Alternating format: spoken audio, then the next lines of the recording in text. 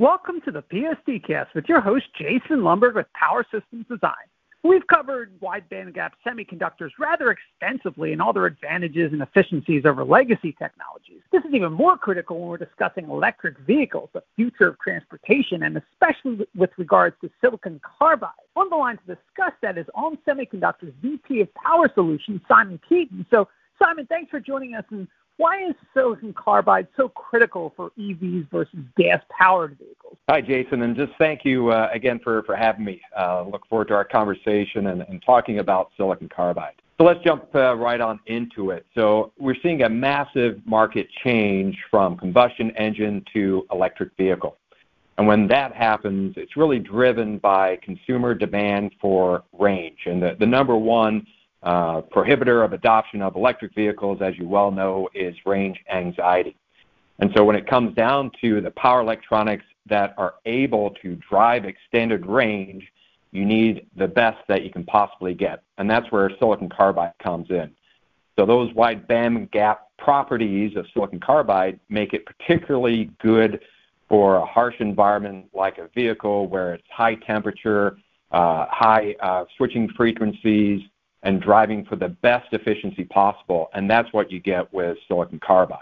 And that's why you see a massive adoption as we move into the electrified vehicle, and it's happening very, very quickly. Right. Now, why is silicon carbide so superior to silicon, especially with regards to EVs? Certainly. It is a wide bandgap material, so those inherent material properties make silicon carbide much better when it comes to thermal management as well as switching performance. And in particular, in electrical vehicles, that thermal management is a key critical piece.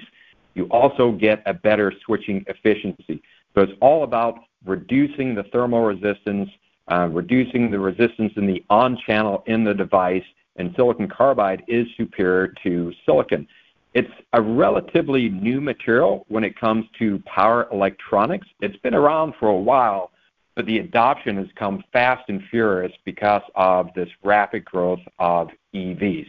And so silicon carbide is at the forefront of a new material technology that's going to see widespread adoption in electric vehicles. Okay, now in your pitch, you mentioned the complex layering of different technologies needed to make the most sustainable EVs possible. Could you elaborate a bit on that? Sure. If you take a look at what has to happen in electric vehicles, it really boils down to battery technology, charging infrastructure, and materials. And if we start with battery technology, it's really improving the performance and the lifespan of batteries is critical. And batteries are the most costly portion of the electric vehicle, and people want to reduce the size of those batteries, reduce the footprint of those batteries, and extend the range where possible using smaller batteries. And so you need to complement that battery performance with the switching performance of silicon carbide and get the most efficiency out of that battery.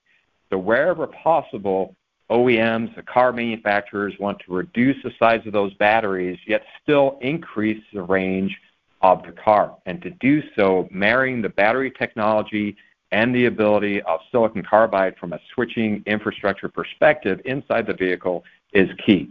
So that's in the vehicle. Then let's move to outside the vehicle. There needs to be a widespread adoption of EVs, and to get that, a charging infrastructure is needed. Obviously, there's gas stations everywhere, but now people want the same, but with EV charging, and they want to have it rapidly. And so that means an increasing power level for charging to get that fast charge that people are used to. They're used to go to the gas station and pump gas for a couple of minutes, and then they're off and on their way. For electric vehicles, it needs to drive to that same amount of time, and the only way that you can do that is with fast charging and a very high power solution. So you need to do it rapidly, you need to do it smart, and you need to do it with an optimized energy usage.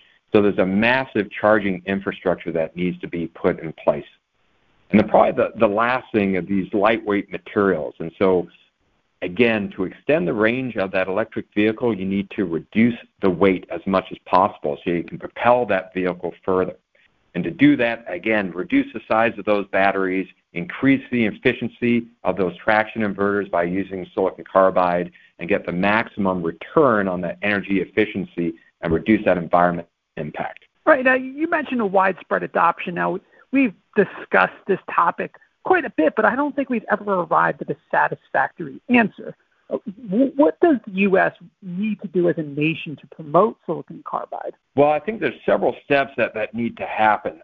Certainly from a materials perspective, we're really at the nascent stages of silicon carbide. So I think the U.S. government can certainly increase funding for R&D in silicon carbide technology, and that could take on many levels. It could be at the university level, national laboratories, and obviously private companies to conduct research and development. Certainly standards for emissions would also drive forward the adoption, providing a framework for design and testing and certification of silicon carbide-based products would also help the adoption. We talked about infrastructure just a few moments ago. An investment by the government for support of infrastructure for silicon carbide manufacturing would also drive adoption. And then you take it one step further, silicon carbide adoption is going to happen and increase over the next decade.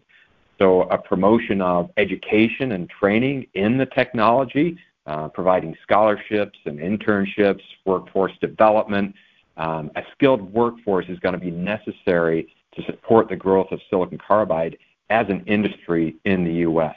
And I think that collaboration between companies like onsemi, the U.S. government, academia, the industry as a whole can help adopt this technology. That sounds good. Well, Simon, before I let you go, where does onsemi fit into this silicon carbide revolution? So we're an active proponent, and we're really differentiated in our approach to silicon carbide with something we call vertical integration. So we actually grow our own silicon carbide boules, then we manufacture the devices on the wafers from those boules, and then we also have the high power packages that support those as well.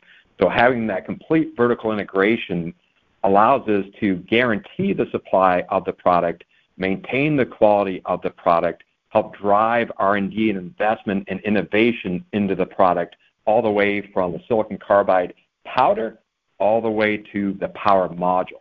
And this drives that energy efficient, high performance device that all these industries need.